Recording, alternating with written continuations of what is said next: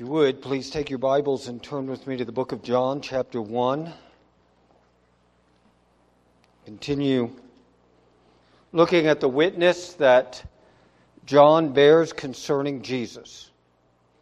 Behold, the Lamb of God who takes away the sin of the world. Let's join our hearts together in prayer to Him before we look in His Word.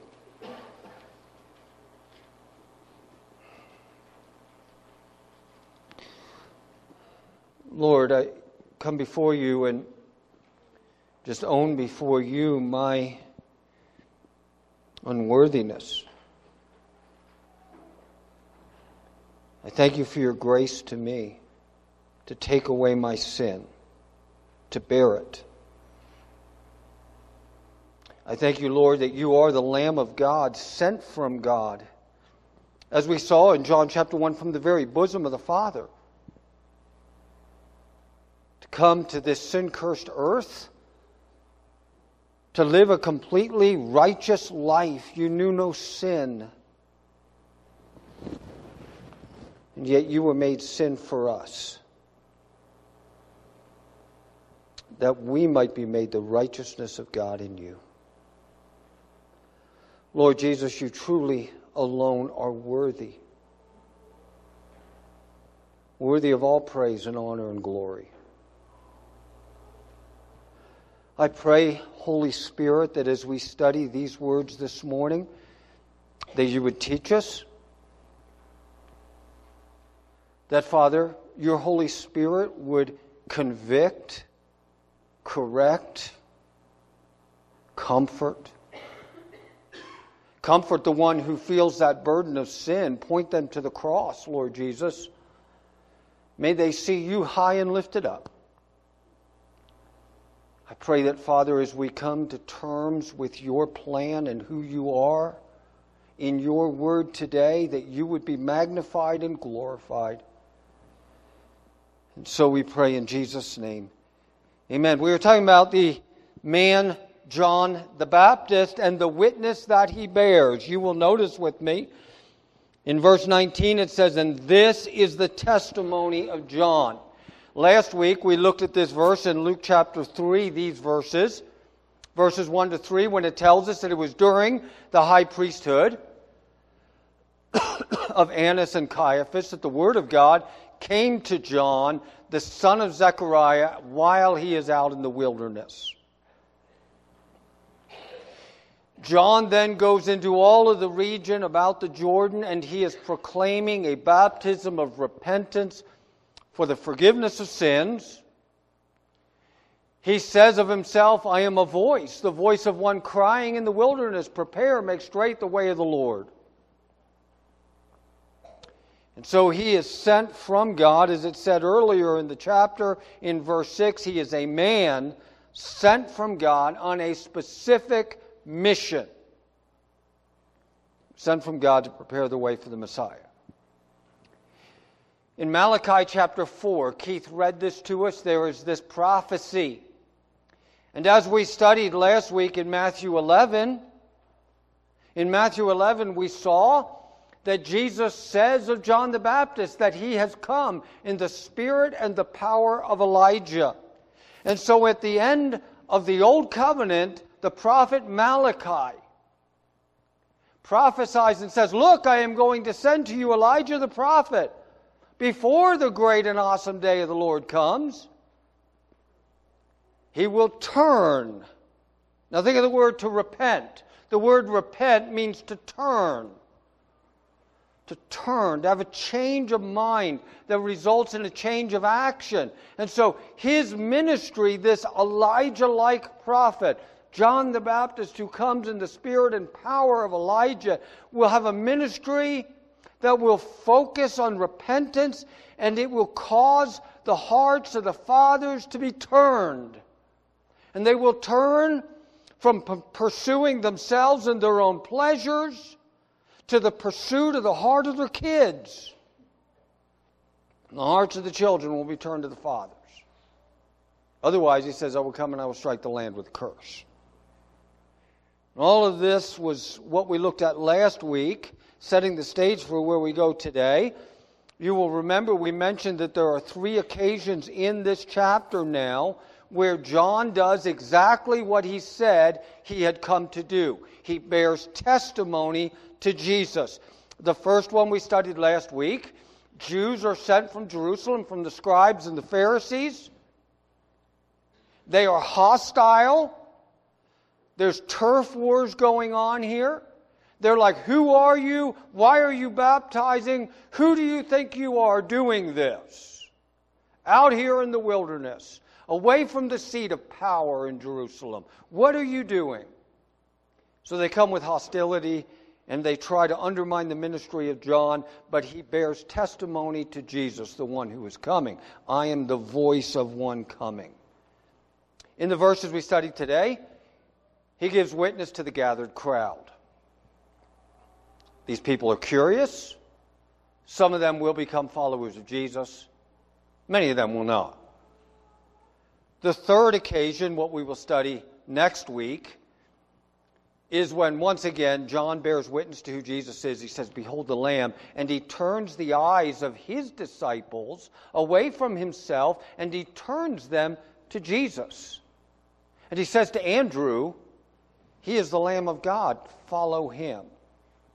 And so his ministry enters into a period of transition because now the Messiah has been manifested. Now Jesus has revealed himself. And now John understands that his ministry is no longer to just go about doing baptism the way he was. Now his ministry is to bear witness to Jesus in a literal way and to say, he is the Lamb of God. Follow him.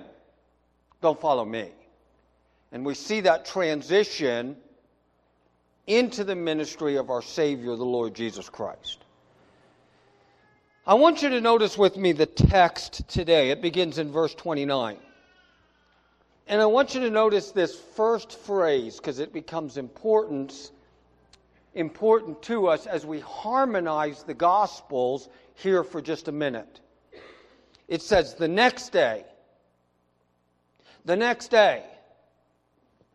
After what we just studied last week, the next day, John sees Jesus coming toward him.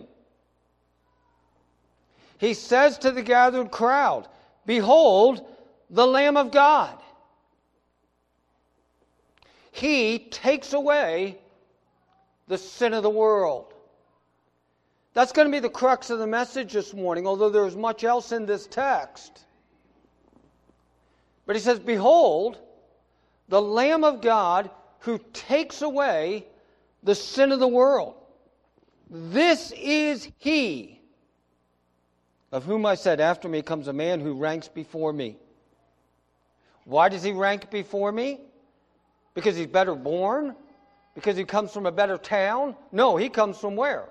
Nazareth. Can anything good come out of Nazareth? Why? Why does John say this one ranks before me? Because he was before me. And then he says, I myself did not know him, but for this purpose I came baptizing with water, that he might be revealed to Israel. And John bore witness. I saw the Spirit descend from heaven like a dove. It remained on him. I myself did not know him. Notice that that's the second time he says that. I myself did not know him, but he who sent me to baptize with water said to me, he on whom you see the Spirit descend as a dove, as we see in Matthew, it is on him. This is the one who baptizes with the Holy Spirit. And I have seen, and I have borne witness. This is the Son of God, the Lamb of God, who takes away the sin of the world. Now let's do a quick harmonizing of this account. 3 times in this chapter it will say the next day. Jews are sent, the next day we read what we see. In verse 35, again it's going to say the next day. In verse 43, it's going to say the next day. And then when we get to chapter 2 and verse 1, Jesus goes from where he is to Cana of Galilee, and he manifests his glory in his first public miracle, which is the turning of water into wine. And it says it is on the third day there was a wedding at Cana in Galilee. Why is it important that I draw your attention to that? The reason is this. What we have just read in verse 29 to 34 is not the account of Jesus' baptism. John is referring to it, but it is not happening at that moment. It is not in that text. You say, how do I know that? Well, here's how I know that. Next day,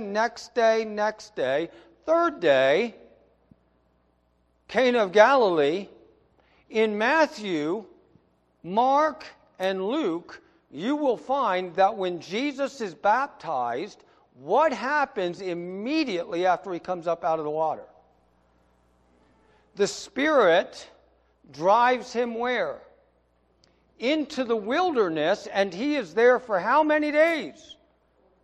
40 days. What happens during those 40 days? He is being tempted by the devil. He has been fasting. He has not eaten, and Satan is buffeting him. So here's what happens. John baptizes Jesus. The Spirit descends upon him like a dove, and Jesus then goes into the wilderness, and for 40 days he is gone. And John has continued his ministry. John is still on the edge of the wilderness baptizing. And in verse 29, he sees Jesus coming to him. Where is he coming from? The wilderness, where he has been for 40 days, tempted by the devil, and he has fasted. How many of you had a long fast? You missed a lunch? Think of 40 days. Think of 40 days. We talked about the wilderness last week. This is the armpit of the world. It's not the Teton wilderness. This is rough, barren, dry, remote country. Jesus has been living without food. He has been living without a bath. He's been living a rough life, being buffeted by the devil, going through a period of his life and ministry unlike any other in its difficulty, except when he gets to the cross.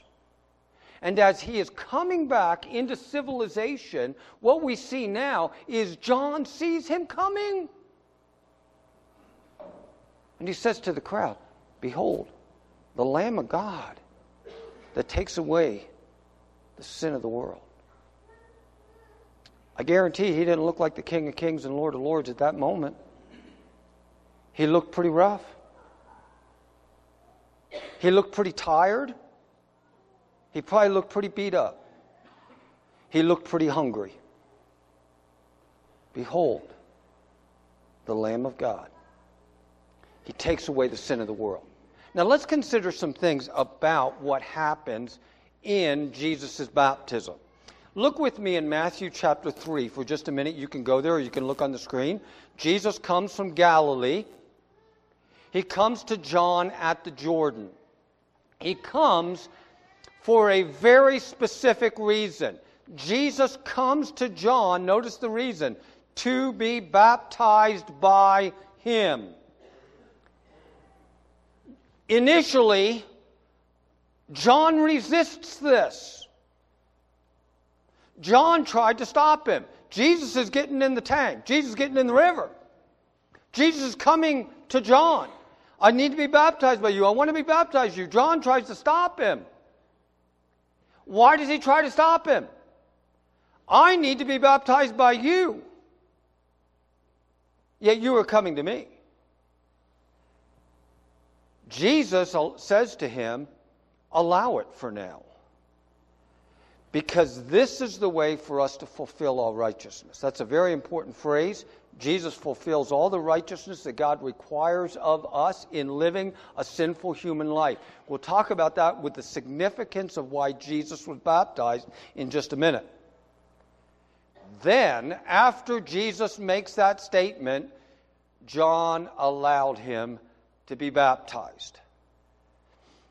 After Jesus was baptized, he comes up immediately out of the water. The heavens are opened. He saw the Spirit of God descending like a dove, coming down upon him, and there comes a voice from heaven, almost reminiscent of what happens on the Mount of Transfiguration as well. A voice from heaven, "This is my beloved Son. I delight in him." What a moment that had to be. Think if you were with the crowd and you were on the beach and all of this goes on. And then Jesus leaves. He leaves and he goes into the wilderness where he is tempted for 40 days. Now let's think about Jesus' baptism for just a few moments this morning. Why did John initially resist?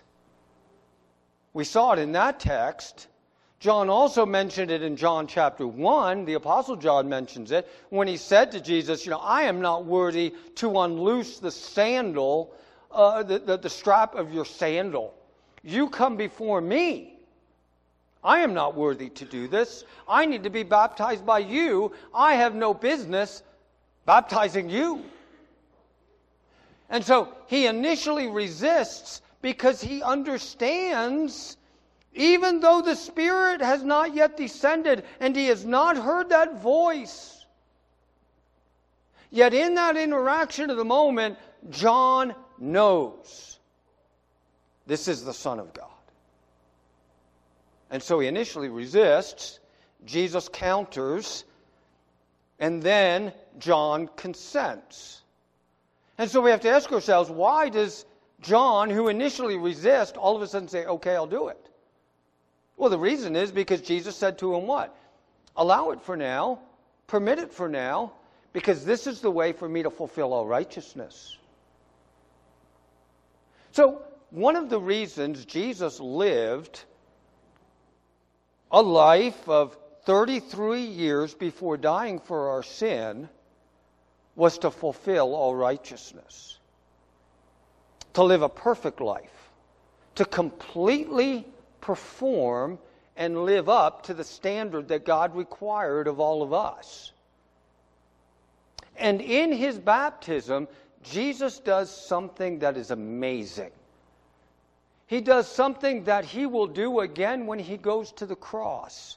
And that is, he associates with us as sinners in a way that is astounding. Vern Poythress says this about its significance.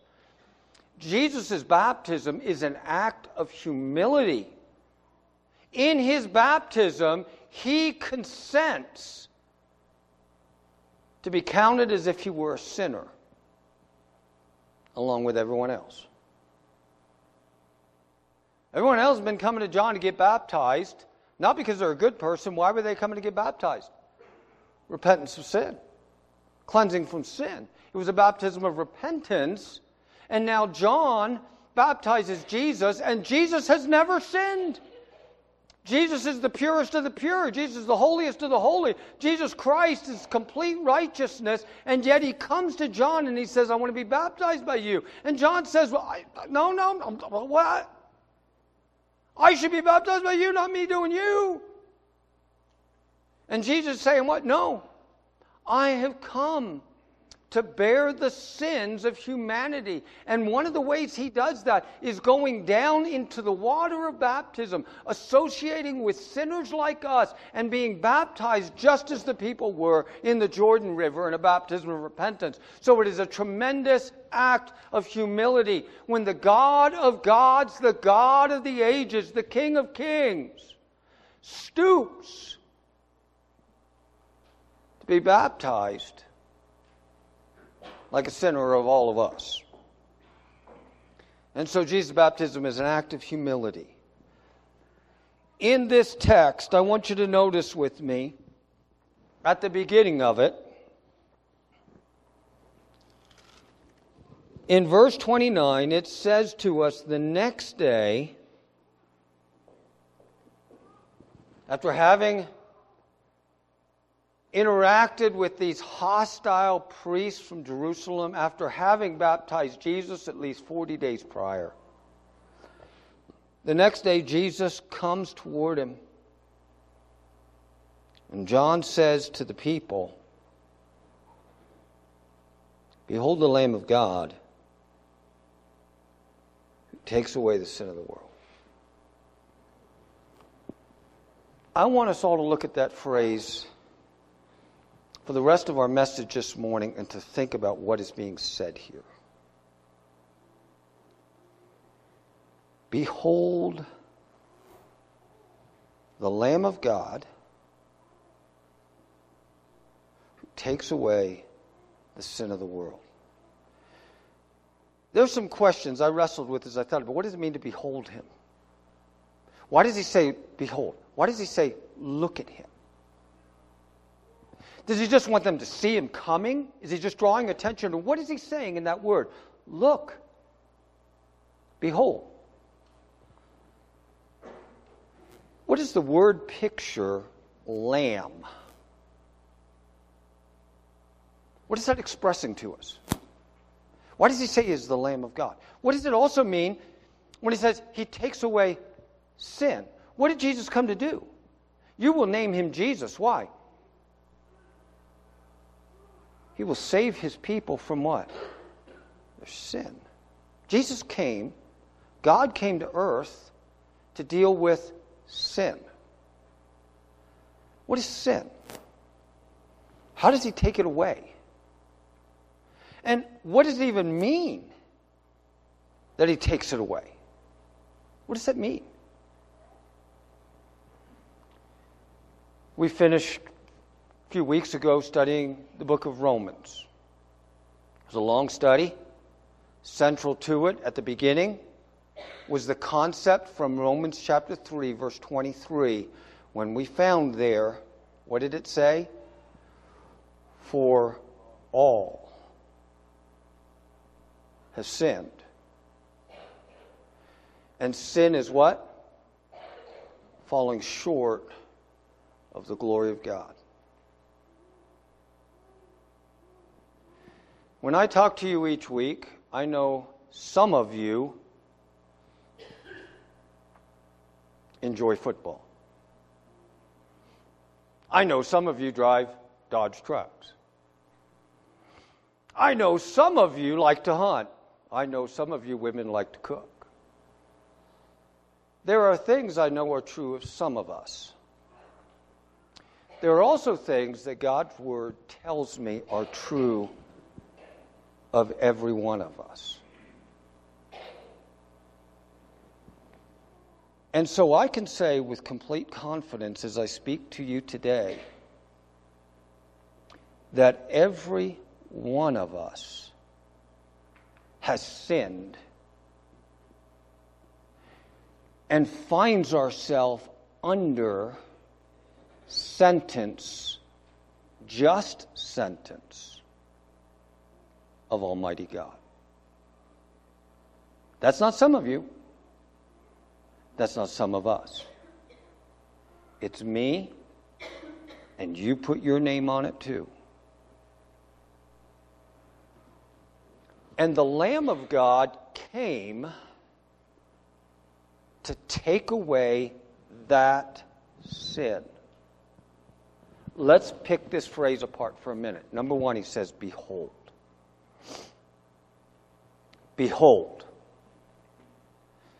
There could be a command in the original language. Behold it. But more likely, the way it is expressed by John, it is an exclamation. You're driving down the road. And as you're going down the road through the canyon, the spring has started to come and the side hills are melting. And out on a bare side hill is a massive bull elk. And as you're driving along, guys, keeping your eyes on the road, you notice this elk way up on the side of the mountain. And you say to everyone in your car, "Behold the bull." Is that what you say? Well, probably not. You say, look at that elk. How big he is and how beautiful he is. And you stop the car and you pull over and you tell everybody, look at that. In a similar way, John the Baptist is saying to the crowd that is around him, look, the Lamb of God. Oh, we are astounded by big elk, big rams, and big vistas. But a little lamb. Look at the lamb. A look of faith. We will see this later in our study in John chapter 3, when Jesus is talking to Nicodemus and he is telling him he needs to be born again. Unless a man is born again, he cannot enter the kingdom of heaven. And he says to him, as Moses lifted up the serpent in the wilderness, even so the Son of Man must be lifted up, that whoever believes in him will not perish. Now think with me of the story in the book of Numbers. In the book of Numbers, there have been it says fiery in the old King James, but it's just poisonous serpents that have been unleashed upon the camp because of the rebellion of the children of Israel. And people are being bitten by these snakes and people are dying, and there is no antidote to save their life. And Moses intervenes for the people before the Lord. And the Lord says, put on a pole in the middle of the camp a bronze serpent. And when anybody is bitten by the serpent, which every one of us has been bitten by the serpent of sin, have them look at the snake on the pole. And they will live. If they cut an X on the bite and suck they're going to do what? They're going to die because of their own effort, their own attempt. In order to live, they have to do one thing and one thing alone. And that is to go into the camp, into the center of the camp, acknowledging that they have been bitten, and place their sole hope and faith in looking at a snake on a pole. And if they will do that, they will live. And if they try anything else, substituting their own human ingenuity and effort, they will die. Look to the Lamb. Any human effort, any human ingenuity, and you will perish eternally. Look alone to Jesus. Behold the Lamb of God. Think with me of the picture of the Lamb. The Lamb is very expressive when you think of Isaiah 53. In Isaiah 53, it tells us in verse 4, He Himself bore our sicknesses, He carried our pain, but we in turn regarded Him stricken, struck down by God and afflicted. But He was pierced because of our transgressions. He was crushed because of our iniquities. Punishment that would result in our peace was on Him. And we are healed by His wounds. We all went astray like sheep. We have all turned to our own way. The Lord punished Him for the iniquity of us all. And then it tells us later in Isaiah 53 that is a lamb is silent before its shearers, so He opened not His mouth. The whole sacrificial system pictures, as we saw before, and foreshadows the ministry of Jesus. These people well understood on Yom Kippur, on the Passover, and in relationship to individual sins that they committed, the sacrifice that God required was a lamb. It was not because that lamb took away their sin. It was because that lamb pointed to the culmination of the sacrificial system, which would be Jesus Christ.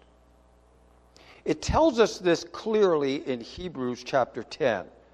Now, there are two essential realities that are associated with what we see here when it tells us God takes away your sin. God takes away my sin. And I want to show them to you quick this morning because it's important we understand what he's saying. When it tells us Jesus, the Lamb of God, will take away our sin, the first thing that he is pointing to is it means he will forgive it. He will take it out of the way. He will bear it for us and remove the punishment that it deserves. He will take it away. Hebrews 10 is very important in this regard. In Hebrews chapter 10, it tells us that the entire Old Testament was a shadow of what was to come. And it says there, the priest is offering the same sacrifice year after year and day after day, and yet those sacrifices, it says clearly in Hebrews chapter 10, notice verse 4, it is impossible for the blood of bulls and goats to take away sin. It is impossible. The blood of the bulls and the goats and the lambs and all the things that were done in the sacrificial system did not take away sin. And then he tells us in verse 11 to 14, every priest stands day after day ministering and offering the same sacrifices time after time. And they could never take away sin. But this man, after offering one sacrifice for sin forever, sat down at the right hand of God. And then it says at the end of that section, thus, through that sacrifice, we are forgiven. When you read here that he says, behold, the Lamb of God takes away the sin of the world, he is telling you first and foremost, it is through the sacrifice of Jesus that your sin can be forgiven. And apart from his sacrifice, there is no removal of it. In Psalm 103, it tells us this. As far as the east is from the west, so far he has taken away our sin from us. That was written a long time ago, before telescopes and everything else, and mathematics the way we understand them, and satellites. We now clearly understand that if you travel north, you can only travel so far, and then you will be going south, right?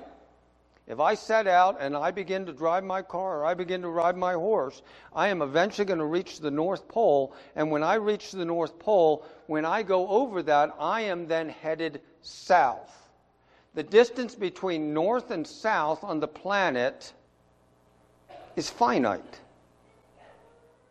But if I got in my car or in my plane, and I began to travel to the east, not that I have a plane, but I began to travel to the east, I would never hit the east.